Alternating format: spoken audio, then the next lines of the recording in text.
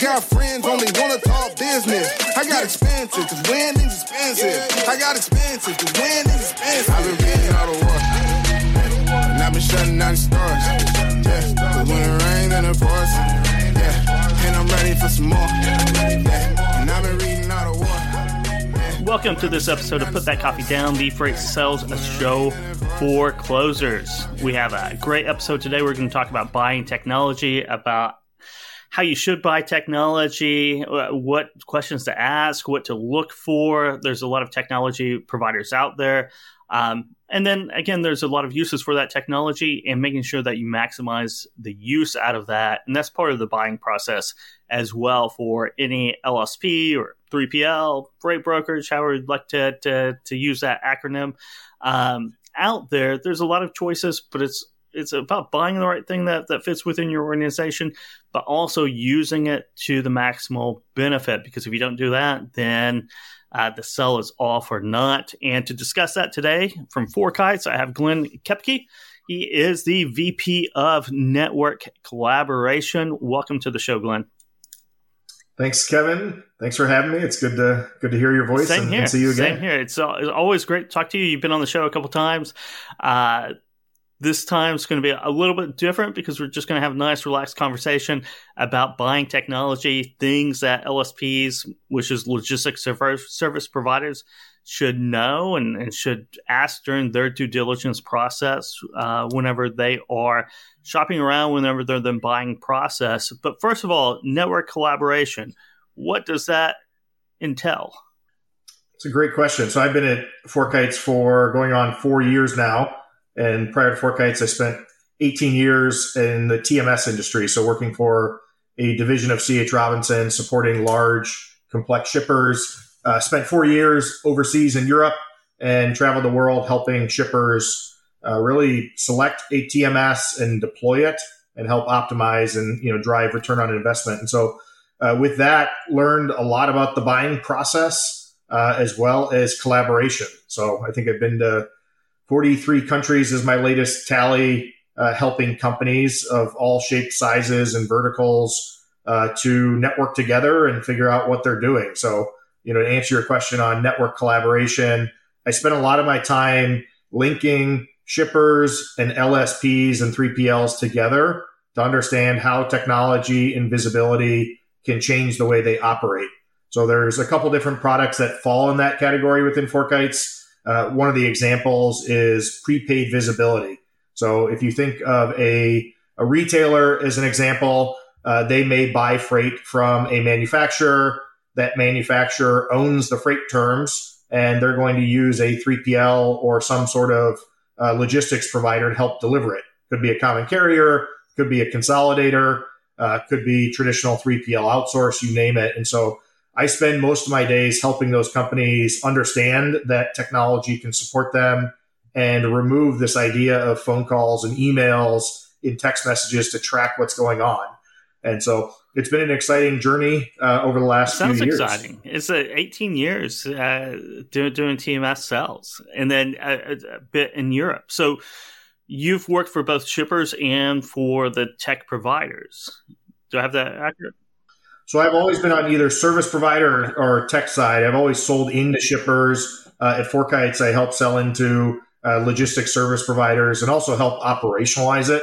So my background has been really all across the board. With the centerpiece, I'd say, is a strong background in figuring out, what problem are you trying to solve? How do you best go about doing it? What else is out there, right? Not always is there one solution that's out there.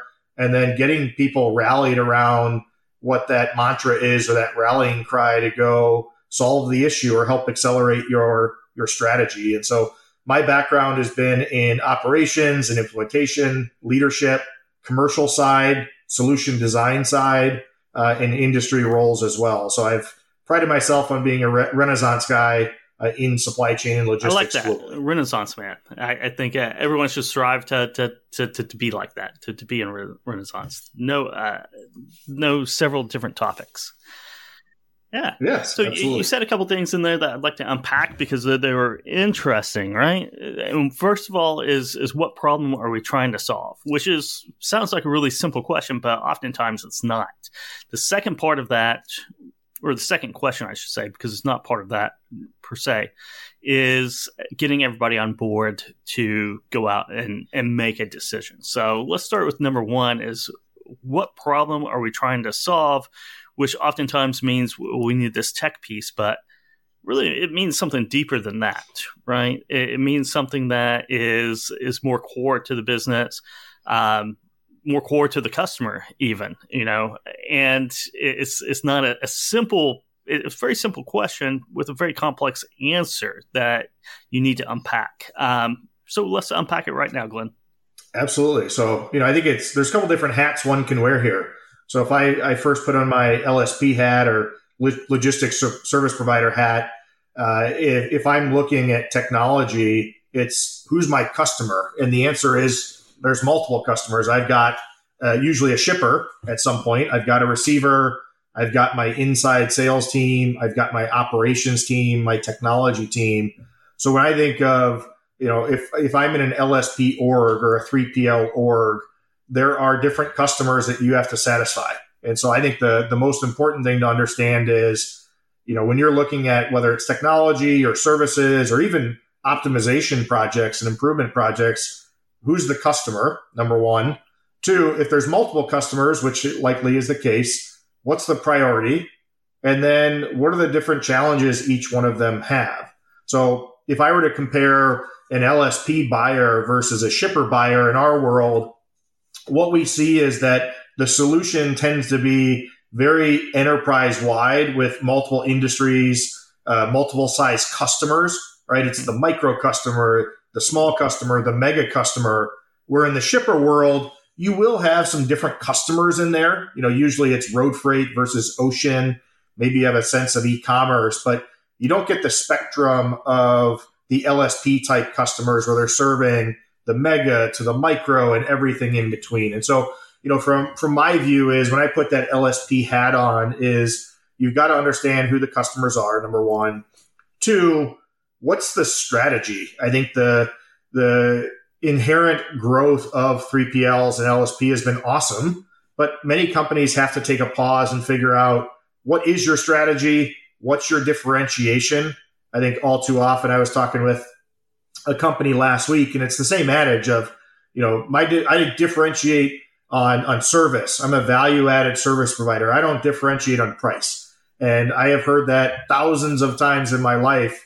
And when I listen to transportation providers say that, it is the exact same as the, brother or sister down the street. And so I think really figuring out kind of what your core market is, what's your strategy, what are your priorities, and then coupling that with your customer base. And so if you can understand those things fundamentally, it helps shape what the next steps are in that process. Yeah, that's a good point. We differentiate ourselves based on our service, right? And the next freight broker or LSP is going to come in and say the same thing. They're a large LSP, like a C.H. Robinson, right? They're going to say, well, we have the scale to purchase transportation, and the second largest freight brokerage or LSP is going to come in with the same exact, and the third largest and the fourth largest. If you're a small, maybe doing 20 or 30 million, well, we're a small business. We are going to focus in on you. You won't be a number as a client. You'll be core. And the next $20 or $30 million freight brokerage comes in and says the exact same thing, right? So you're not really differentiating yourself by just saying service. You have to define service. Going back to, what's the problem you're going to solve? You hit upon it right there. And it's a technical problem. I won't say a philosophical problem, but you're in the business. Okay, let's just take Four Kites, right? Four Kites selling visibility, right? What does that visibility mean?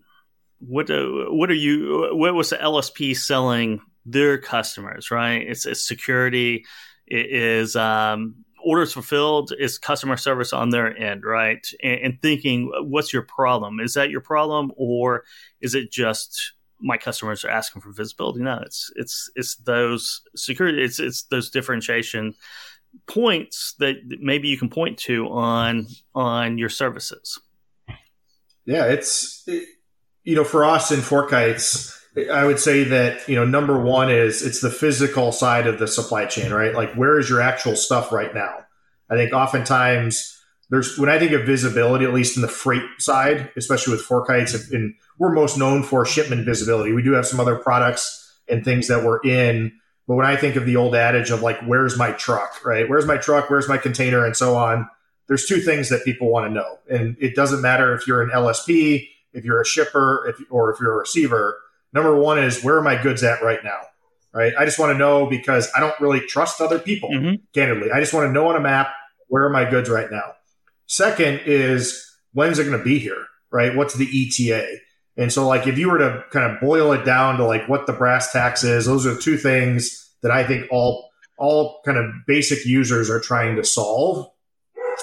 From an LSP standpoint, though, I think it's the problem really hasn't changed. I mean, I think back 15 years ago, well before FreightTech existed and other competitors existed, and I do remember having a debate of like, visibility is a part of what carriers and 3PLs are selling, right? You listen to any presentation, we're going to deliver 99% on time. Here's my customer references. So why do I even need visibility, right? I think the old school mentality, it exists a little bit now, a lot more 2 or 3 years ago, a lot 10 years ago. But, my mentality 15 years ago was, you don't need technology like this if everyone did what they said they would do. And I think that is an inherent challenge we have of, we in the freight world like to sell a PowerPoint presentation versus selling customer use cases where you roll up your sleeves and you're going into a transportation team or a warehousing team to really see the physical side of the impact. But, on the FreightTech side, like, hey, what are we doing? I think number one is it's physical improvement. Where's my stuff right now? What's the ETA? The digital side, it's how do I automate a lot of my workflow? So one of the examples I've given throughout my career is no one wants to track 100% of their stuff, right? Like, you don't want to go physically check. If you have 100 shipments today, you don't physically want to go check 100 of those. All you want to know is, when I have a problem, why did it happen? What can I do about it? And if that only happens 3% of the time, just tell me for those 3%, right? Don't send me notices and all this noise. A good example is I'm getting some stuff from my garage delivered today, and I'm getting, 12 emails because it's 12 different shipments constantly. And I don't personally care if it shows up today. I just want to know if it's not going to show up today, right? And those are things that I think those in the LSP world, especially, if you're going to drown out people with so much white noise at the planner level or the carrier sales level, there's such hard productivity numbers that people want automation, they want efficiency. They don't necessarily just want information, because that'll actually slow them down. So it's this really fine line about, how do you find the needle in the haystack before someone knows about it? And how do you get it to the right person, whether it's the LSP, the shipper, the receiver, the underlying carrier? And that's the game that FreightTech is in every single day with our product and our intelligence. If you had to take a guess, how many freight brokerages are there out there, percentage-wise, that are still that they don't have any visibility tools except for track and trace people, or making your calls? 10 years ago in brokerage, I came in every day and called 10 different trucks to see where they are. I got 9 voicemails, and so it went for the rest of the day of playing phone tag and trying to get updates out. What percentage of freight brokerages out there? I know the top 100 aren't involved in that, but the small to medium sized brokerages doing that right now. Yeah, I mean, I would say Really? a majority. It's 90+%, and part of it is trying to buy technology as a small company is not easy, right? There's a lot of times a minimum threshold that companies need, and so you also have to think of what customer base is this? Are those 3PLs or freight brokers serving, right? If you exclude the top 100, a lot of the other folks, they may not necessarily be in a very time-intensive environment, right? I think there's a lot of companies where they look at it and they say, my customer only cares about if I hit a day window or plus minus 1 or 2 days. And as long as I get there, it's fine. It's a low margin business. And that's completely okay. But then you also have companies that are spending millions in fines because of retailers or automotive OEM companies and so on. But yeah, I would say when you look at the freight brokers that are out there, there are still a lot of pen, paper, phone, and text. And there's technology that was around many, many years ago that kind of got banned by the federal government and the telecom companies but there's new startups. Like I think of a company like TextLocate and others that are trying to get back to the original SMS type of messaging. So, that opportunity still exists. I think from a tech vendor standpoint, even a service vendor, it's hard to scale a business in the small to micro segment for freight brokers, right? And you think of FreightTech or other companies, tech companies, we tend to go up market and go after, hundreds of customers instead of hundreds of thousands of customers. And so that is something that is still an opportunity that's out there. And I think it's going to exist for decades. It is so inherently fragmented in the U.S. marketplace with the number of asset carriers, but also the number of freight brokers that this digital pure world it's tough for the small company. It is. I do agree with that because I've sold to freight brokerages, large and small, and it is tough to roll up the small brokerages. I think it's fragmented, and it's fragmented for a reason because they are serving customers in a very fragmented economy that is small business oriented. There's a lot of different products, a lot of different niches out there to be serviced, and it's hard to standardize. Because I did flatbed, almost all flatbed. Flatbed, it ranges so greatly just within that world, from oil field or construction sites where visibility is key to just say, fencing that could show up anytime. Right. And the needs of all these different businesses throughout, the U.S. and really throughout the world in the U.S. economy makes it hard to, take $20-30 million gross revenue brokerages and say this is how they operate. Because they're all going to operate in much different ways. Some of that is ownership, right? Some of it's family businesses, which really don't need the growth. Other of them are fast-moving startups that are wanting to hit that 100 million mark, and some of them, are neither. And it's very hard to standardize that. So it is fragmented, and I know that pain.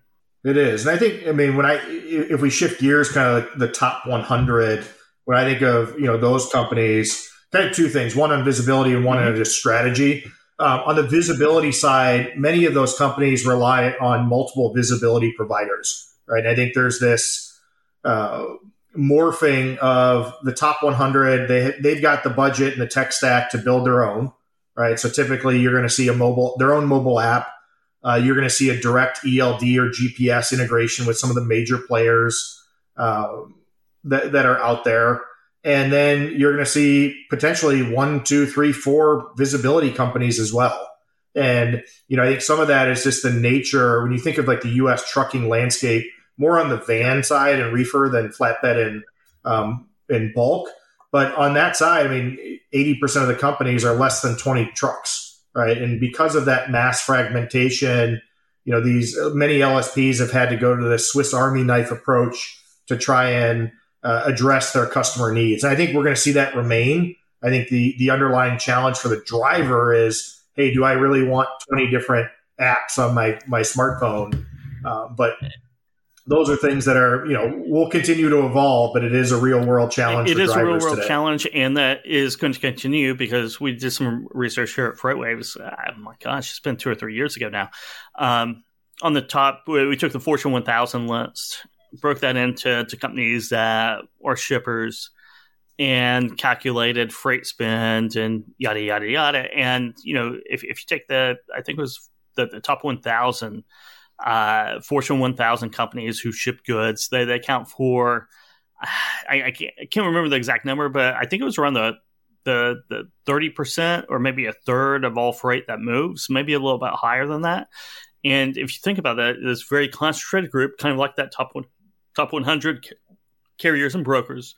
And, it's really concentrated in retail, food production, people delivering to Walmart, people delivering to Target, people delivering to Kroger, right? That kind of dominates the freight landscape. And that's something you can have uniformity in customer demands and customer service levels in that world, which is serviced mostly by the top 100 in bulk. Once you get out of there, it's the wild, wild west. Yeah. But even, I'll say, so one of the things I do in network collaboration, like starting at the retailer aspect, if you think of like the physical, tiers of vendors. So if you take a retailer, right, you and I walk into a grocery store and we're buying, a Coca-Cola or a Pepsi product. And, what are the components that go into that, right? You've got syrup, you've got water, you've got packaging material, and then you get into packaging material, right? You've got paper, you've got PET, and then all of a sudden you kind of move from this retailer aspect into the distributor aspect first, right? Because you're going to have beverage distributors. Then you're going back into the suppliers. Those packaging suppliers or those component suppliers are they going to have upstream. Then you get into the likes of the Exxon Mobils and the Dows of the world, and all of a sudden you're in this bulk environment. And so what's interesting is even if you look at like the Fortune 250 supply chain, is you're going to have these megas that play, but as you go further upstream in the supply chain, all of a sudden you get into this mass fragmentation of bulk, flatbed, and open deck freight becomes very specialized. So it's one of those things that I always try and spend time helping educate people on the market and the demographic of trucking in the U.S. And, Steve Rates at C.H. Robinson does a phenomenal job of this as well, because it helps. There's a lot of similarities with Europe as well. We don't necessarily have the historical borders and local haulage versus cross-continent haulage challenges that Europe has. But there's a lot of dynamics that lead to why tech is trying to come in, why services are there, and why companies need different solutions that are out there. So it's definitely a fascinating scenario. The second thing I want to call out for LSPs is, because one of the things I see a lot at FreightTech is sales pitches from LSP providers to their shippers or other customers that they have. And one of the things I challenge companies to do is take your presentation, take all your logos off of it, go do some market research on other companies in your area and figure out if you can put the right logo on the right presentation.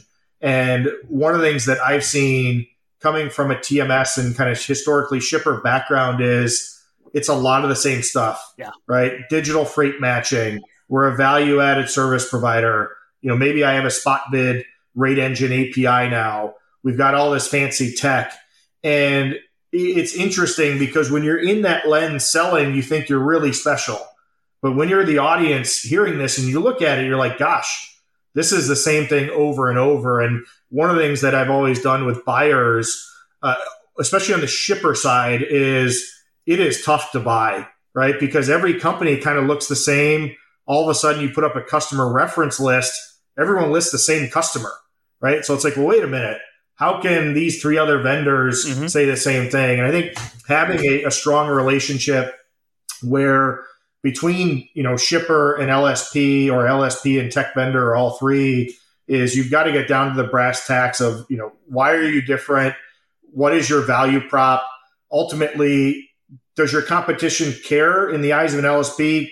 Kind of, but it shouldn't. It's really what can you do for the customer? What can you do to maximize their ROI and continue to accelerate their supply chain? So I think if there's one recommendation I have for those in the freight world is have this as a fun challenge or a fun game in your team, but strip your standard sales deck or your marketing pitch deck, find one or two others and see if you can match it. And there's a lot of vanilla from one company to the other. And you really have to tailor that and figure out your market and why customers buy. You do. You have to figure out why customers buy, and you're exactly right. If you take these pitches and decks or cold call scripts or intros, you're going to find that it's all kind of the same. It's so hard to differentiate yourself in the LSP world that a lot of people just haven't been able to do it, and it's very understandable because there's just not a lot of wiggle room. I mean, how do you do that? And something I was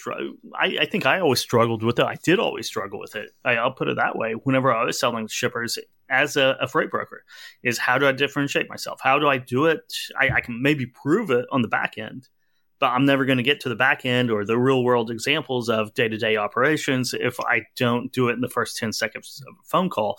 And it was challenging. And there's there's a reason why, as a freight broker, is one of the biggest, it was the toughest job I probably ever had in sales, because a lot of other industries are pretty differentiated, right? You can at least have talking points, things that your competitors don't do. And if they do it, it's going to be a very hard move, right, for them. And another industry that is very hard to shop for on the tech side, you have a big background in this as well, are TMSs. Because TMSs, they become so complicated and so vital, right? Because it's the central nerve of an organization that the risks of getting it wrong totally outweigh almost all the value in moving forward in a lot of ways. And to be able to differentiate what TMS is right for me, because from the outside view, it's hard to judge. I won't say they all look the same, but it's hard to judge because I get this question at least a couple times a month from viewers and listeners. Hey, we're looking at TMSs. What would you recommend? I'm like, I've only used 2. I don't know. If I don't use it, then I really don't know about TMSs and what will fit within your organization and what you're looking to accomplish. What are your 5-year goals? It becomes a very complicated shopping process, if nothing else, right? Yeah, absolutely. I think, I'll give some feedback on the TMS side just based on my background. But I think if I go back to the differentiation as a freight broker or a freight company in any means, even if you're not a broker, is I think we are all consumed with being different. And the reality is it's okay to be the same, and no different than if you have kids and you're looking at your kid's school teacher or some sort of business you're buying from. I think there's 3 things that people want at the end of the day. And it is okay to acknowledge this. I think it's okay to say, look, here's my swim lane. These are the companies I compete with. But number 1 is people want reliability, right? You do what you say you're going to do. And I think all too often, people play the routing guide game or the spot game. And it's like, look, be reliable in whatever you're going to do. If you're going to be a core carrier that's hauling 100% of the freight, do it. If you're going to be the backup, help in those times. So number 1 is be reliable. 2 is you have to be consistent, right? At the end of the day, I think we as providers, we as buyers, you name it, we all just want consistency, right? And it's not just means like, hey, I'm good this week and I'm good. It's literally every single week, week in and week out, no different than if one of your children has a teacher, right? Our expectation as parents is we want consistency. Not everyone is perfect, right? We're all learning, but we want consistency. And the more highs and lows or more variations, it's just hard to manage, right? Never mind in one relationship, but if you have 50 different freight brokers or 50 different carriers amongst a few freight brokers, the inconsistency is so hard. And the third one I'd say is kind of a fluffy term, but just some level of advisory, right? And not everyone needs a therapist or a consultant, right? But like giving some sort of perspective based on what you know, and whether it's to your internal teams, your external customers, but giving some sort of advice and position of opinion and thought, I think is very helpful. And one of the phenomenal things that brokers can do is give perspective on competitors, on other industries and trends, right? Those are things that shippers will often struggle with because they're in the mode of how do I get my product from A to B, not have my customer service team yell at me and so on. But when you're in the freight brokerage world or in the freight world, this is part of why I've stayed in transportation and supply chain my whole career is we get to learn every single day. And the problems that someone in pharma or paper packaging may be slightly different, but like if you can be inquisitive about that, form an opinion and share that, I think we as freight companies help our end customer a lot. And so those are things that I think it's really important, right? And at the end of the day, if you're not different, that's okay. but you're going to differentiate on the fact that you're reliable, you're trustworthy. And I bet if those companies did voice a customer survey about, hey, why are people staying with you and why are people buying more? It's because you're reliable and it's because you're consistent. And that is such an important part of what people need in our work. I agree with that. I agree with 100% of that. I will throw in one more is knowing the shipper's business. And I maybe we can throw that into advisory, right? Siloing out, picking a niche, because niches are where the riches are. I can't get away from that. But picking that niche, knowing how their supply chain works, how their business works, how their manufacturing works, how they sell to if they're selling to retailers, right? The pitfalls of selling to retailers, their direct to consumer business, knowing that the industry and how it operates like you're an investor almost, right? Like you're an investor in that industry, whether it's retail or steel or auto parts, kind of really being able to talk their language is a good way to come off as an advisor before you even start talking about transportation. Because if you understand how their business operates and what they value most, right? If you talk about auto parts, it is certainly just in time is part of that, but kind of if you're selling GM, what GM does with that and what plants that they make these cars in, different platforms that they're using and kind of on down well past what your customer does. It's important on that advisory and being able to earn trust to get freight,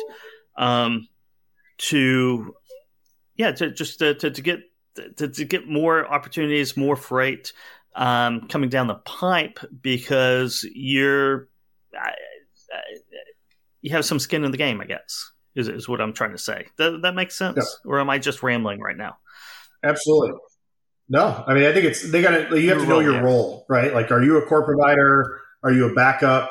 And you got to ask, right? If you're not asking and being transparent with your customer, no different than an employee-manager relationship or father-son relationship, mother-daughter. But you got to know your role, and don't be afraid to have those honest conversations. And if your role is one lane, maybe a backup on 3 lanes, right? Hey, you get your carrier network installed there to where when you're the backup, you go in and you execute that. And maybe that's the only role you're ever going to get. And maybe that's the only role you're going to get for the next 3 years or 2 years. But be reliable, be consistent, be an advisor on those lanes that you control right now. And don't worry so much about getting more lanes. Go out and get more business somewhere else. But be able to execute that window of opportunity will open at some point. Be aggressive with it, but don't put all your eggs in that basket. Absolutely. Yeah. If I shift gears back to the TMS kind of comments, I think that's a good example where I can kind of walk through is how do you buy technology as a freight provider using a TMS? And I think the example you gave of people just kind of reaching out saying, hey, who should I be looking at and all that it's common. I see it all the time. And I think many companies lead with an RFX or an RFP. And if there's a couple of things I would advise is, one, never lead with an RFP, right? You're getting boilerplate answers. It doesn't allow vendors to come in and really understand what's going on. So before you even get to RFP and selection, it's what's our company strategy, what's working, what isn't, and then how do you get a cross team of people weighing in on where we need to go. And that's the most important part. Right? If you're only doing that, it's getting that cross team of people, yes, and understanding what you need instead of how much it costs, right? I think with a TMS, 100%. Cost should be very secondary. Buying what you need and what you need maybe 5 years from now, at least, is the most crucial thing. What it costs is, in some senses, what it costs, right? You worry about getting that piece nailed down before you worry about cost. Because if you can't afford what it takes to really do that, then you have other problems. Yeah, absolutely. And I think a lot of it depends who leads that project, right? I think from my experiences, when procurement leads a project, it is all cost. And what happens is, think about this, whether you're in the freight world or on the shipper world, how many times have you been in an RFP or an RFX, where what doesn't matter what side of the table you're on, and all of a sudden there's this team of people that say, hey, I don't know what we're even doing here, right? We got this vendor. What problem are we even solving? So number one is use it as a great way to elevate your teams, drive collaboration, right? We all need more supply chain talent. And this is a way to get finance and purchasing and warehousing all involved to say, hey, our strategy is X. Here's where we're at, which is Y. Where do we need to go, right? Stack rank it, figure out these are the 2 or 3 things that we're going to focus on. And you should be doing this every year multiple times, right? So this is not just, hey, I need a TMS and go on. We should be doing this anywhere from 2 to 3 times a year at minimum, because maybe we're not doing a big TMS purchase, but we're going to go look at, new AI type technology or new warehouse automation technology, whatever it may be. So number one is that cross-team collaboration is key. Second is bring vendors in regularly, right? This is free consulting, right? And I think it's all too often companies are spending so much money in RFPs. When you think of the hours they're putting in, what they're paying consultants to do, what vendors are having to do. And at the end of the day, it's a very scripted RFP, right? Someone goes, they go find 2 or 3 other ones. They paste these spreadsheets together. The vendors know it right away. You can tell right away which vendor created it or which consultant did it. And my advice is scrap that for now, right? Yes, there's a time and a place, but paint the challenge or the scenario that you have and bring vendors in and say, look, our challenge is multi-stop optimization across multiple acquisitions of companies. And that's it. And let the vendor come in and be the experts and tell you what they need to do. And my advice is when you start with that challenge or business scenario, you're not necessarily testing the product. You're testing the expertise of that TMS provider to say, hey, do they understand me? Can they help design a solution that I need? And even if they're off base by 20, 30%, who cares, right? Because really what you're judging is, can they advise me now, 2 years from now, and so on. So I think that is the second most important because thing. No one's going to get 100% right, because you probably don't even know as an LSP what is 100% right. It should be a work in progress, that whole process. Yes. Do you think a lot of LSPs or companies in general don't shop this way because they feel by doing this, that puts them at a disadvantage when it comes down to final negotiations and pricing, right? Because they're asking for help before they see the pricing up front. So the more you rely on the salesperson in the tech world, the more expensive it's going to be, or at least that's the thought process. So I think it's more org related, because what happens is, if you think of the exec level, what will happen is, there's a big problem, right? And that's the impetus to say, look, we need a TMS now. We put it off for way too long. We're not going to do it anymore. Sometimes it's a major business problem. Oftentimes it's a new leader, right? New leader comes in, they want to make their mark. They've done the same transformation somewhere else. And so what will happen is someone will say, well, okay, fine, purchasing is going to lead it, right?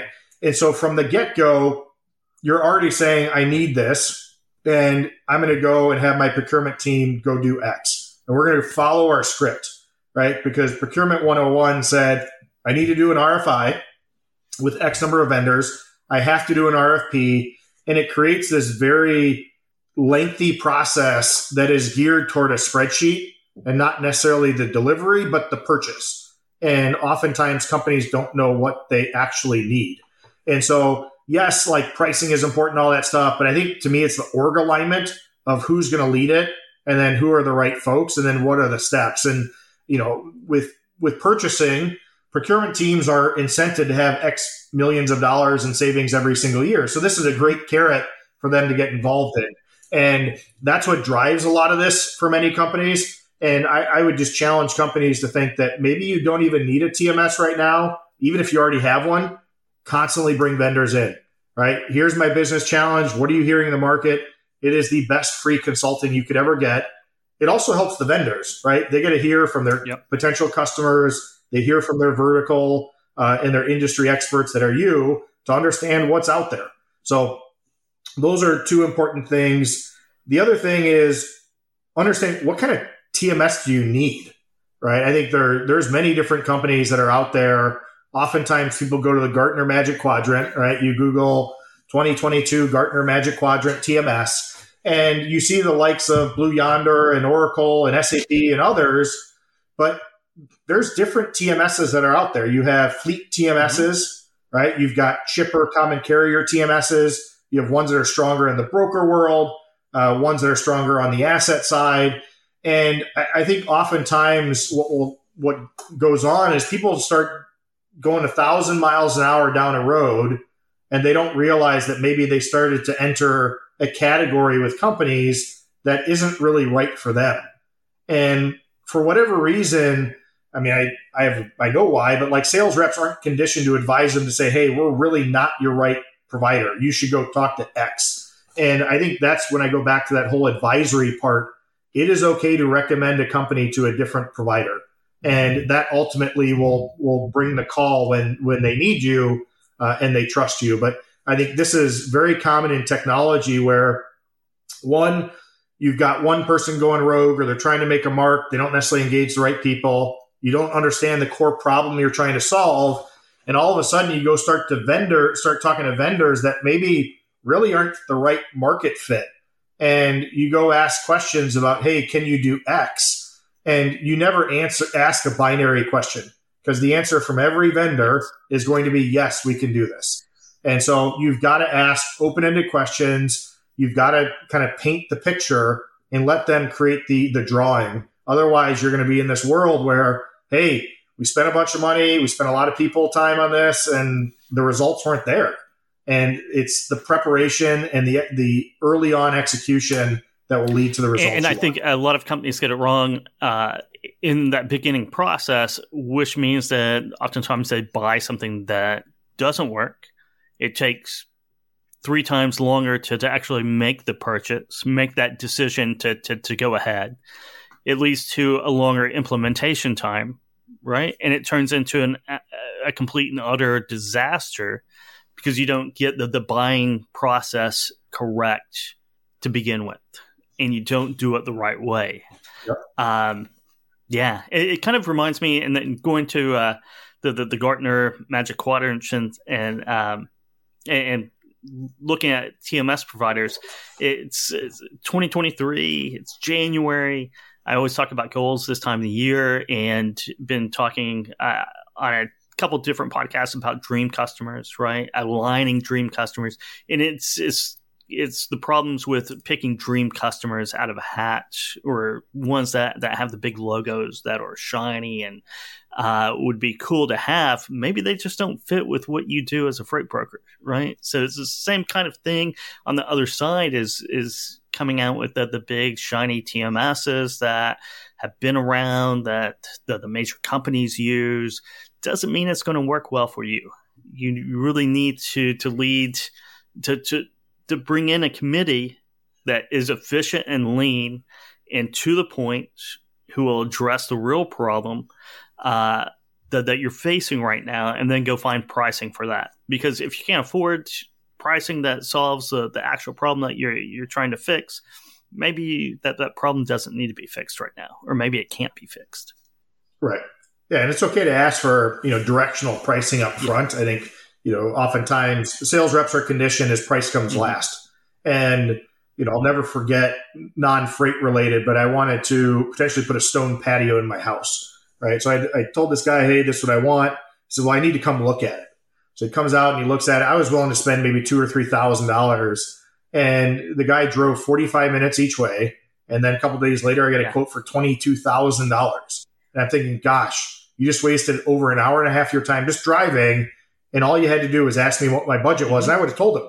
Right. And, that's all of a sudden it's 10X what I was planning to spend, and I wasn't ready to do it. And so those things, it's this constant tension that's out there where sales reps are trained that price comes last. They're always trained to ask the budget. Procurement never wants to give the budget. And there's a lot of time that's wasted in there. So it's a dance that there's never an easy answer for. Directional pricing is a great way, kind of parsing off. You don't necessarily have to go to RFP to get a price. Yes, many big companies and procurement arms say, I need 3 quotes and all that fun stuff. There are ways to do, smaller projects where you get pricing and you can figure that out. You can go deploy it. And so my guidance is don't get so wrapped up in that game, and companies have to be honest with each other and not waste time, right? We're all resource strapped, and we've got to be mindful of that. We do, right? And there's a lot of no one wants to talk about price, but price is important. Price has its place in all deals and negotiations and business transactions. But it doesn't really matter if you get the cheapest. If it doesn't really fit what you need it to do, it's going to be much more expensive on the back end. I think a lot of people, consumers and businesses, need to always keep that in mind, is that those indirect or hidden costs, those opportunity costs, are killer. And when you make those mistakes, I made a ton of them, opportunity costs and the hidden costs, trying to buy things cheap, and that they always bite me in the end. Yeah, budget for it though, right? I think all too often, a couple of things is when you're doing customer reference calls, if your sales rep isn't telling you what you should budget for change orders or, excess spend, that's a red flag. 2, ask other customers. And even if they're saying, hey, things went flawlessly, all too often I've heard in my career where company A has been through multiple vendors, whether on the freight broker side, the 3PL side, the TMS side, you name it. And everyone says, hey, these vendors stink. And oftentimes the real answer is, well, the customer or the buyer doesn't know their problem. So they put, a square peg in a round hole and they blame the wrong company. And so these are things that we all have to keep in mind. And it's really important to the success for both companies. It is, buying the right way, not only grows future sales because you're in the position to have things clicking on your operations as an LSP, but it also, it reduces costs, or it should do. Make you more efficient, right? It should be an easy thing that the people can operate. Oftentimes, they only use a fraction of what they buy as well. And do you think it's more I won't say it's the company's fault or the check provider's fault, but where do you think the mismatch lays sometimes in not fully utilizing the technology that you buy?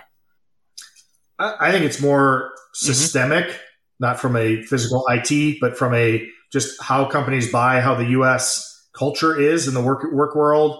So I think it's 1, it's systemic, and 2, no one wants to disappoint someone, right? That's a part of our culture, right? And I think that is where it kind of bleeds in, and it creates these challenges.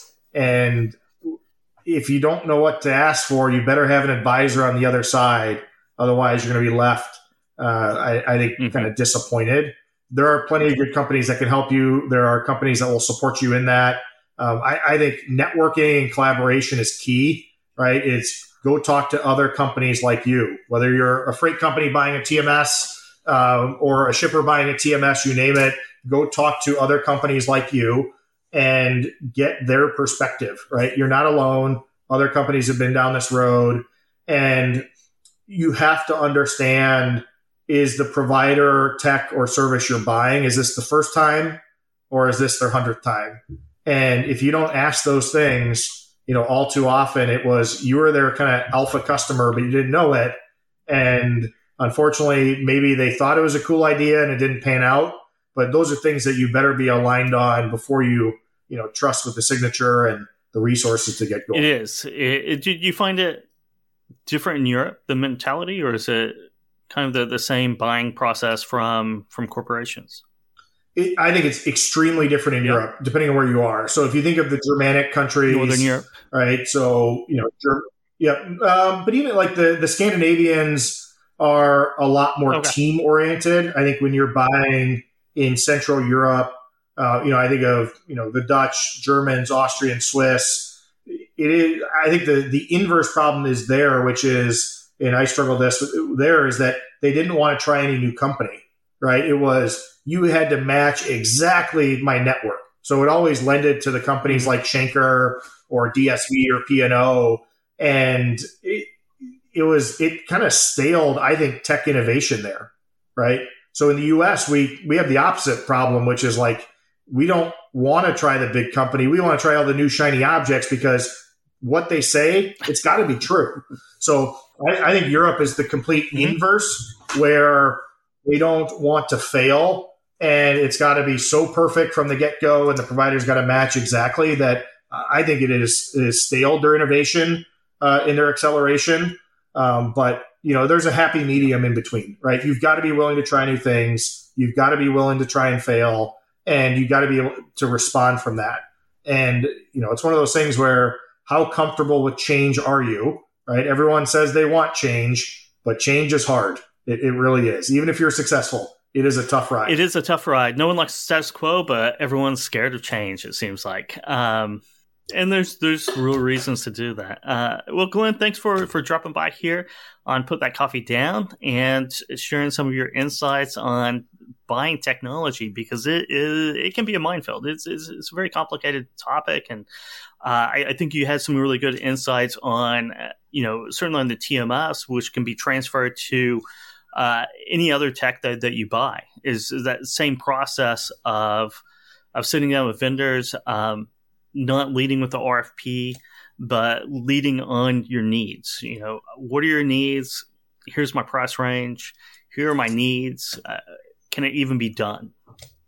And you call in your service providers, and they will let you know very quickly what can be done and what can't be done, and you can start working out a plan, because you want to get it right. You want to get it right, pay a little bit more maybe, but get it right the first time, because those hidden costs of revamping and tailoring and the second, third, and fourth iterations can be painful and much more expensive than anything else. But again, thanks, Glenn. To learn more, to reach out directly to you, learn more about FreightTech, how does our audience do that? So you can find me on LinkedIn. So Glenn Koepke, it's Koepke, and I'm fairly active there. Or you can reach out through FreightTech.com. And happy to give perspective on visibility, but also broader tech or just industry feedback. So I love collaborating with folks on anything and everything going on in our market. So please reach out if I can help or if FreightTech can help in any way. And Kevin, thanks again for having me on, and I wish everyone a phenomenal 2023. Perfect. Thank you very much, Glenn. And you can download this podcast and all the other podcasts. I think we have about 150. We're coming up on our third year anniversary on Put That Coffee Down here on FreightWaves, and you can do that wherever you download your podcasts. Hit that subscribe button or follow button. And also, give us some stars, give us a review. Love feedback as well. And you can reach me here. LinkedIn is probably the best. I'm pretty active on there as well. Kevin Hill, Put That Coffee Down, should bring my name up. If you're not already connected with me, connect as soon as you can, and we will go from there. But that wraps it up for this episode of Put That Coffee Down. We'll see you on the next one.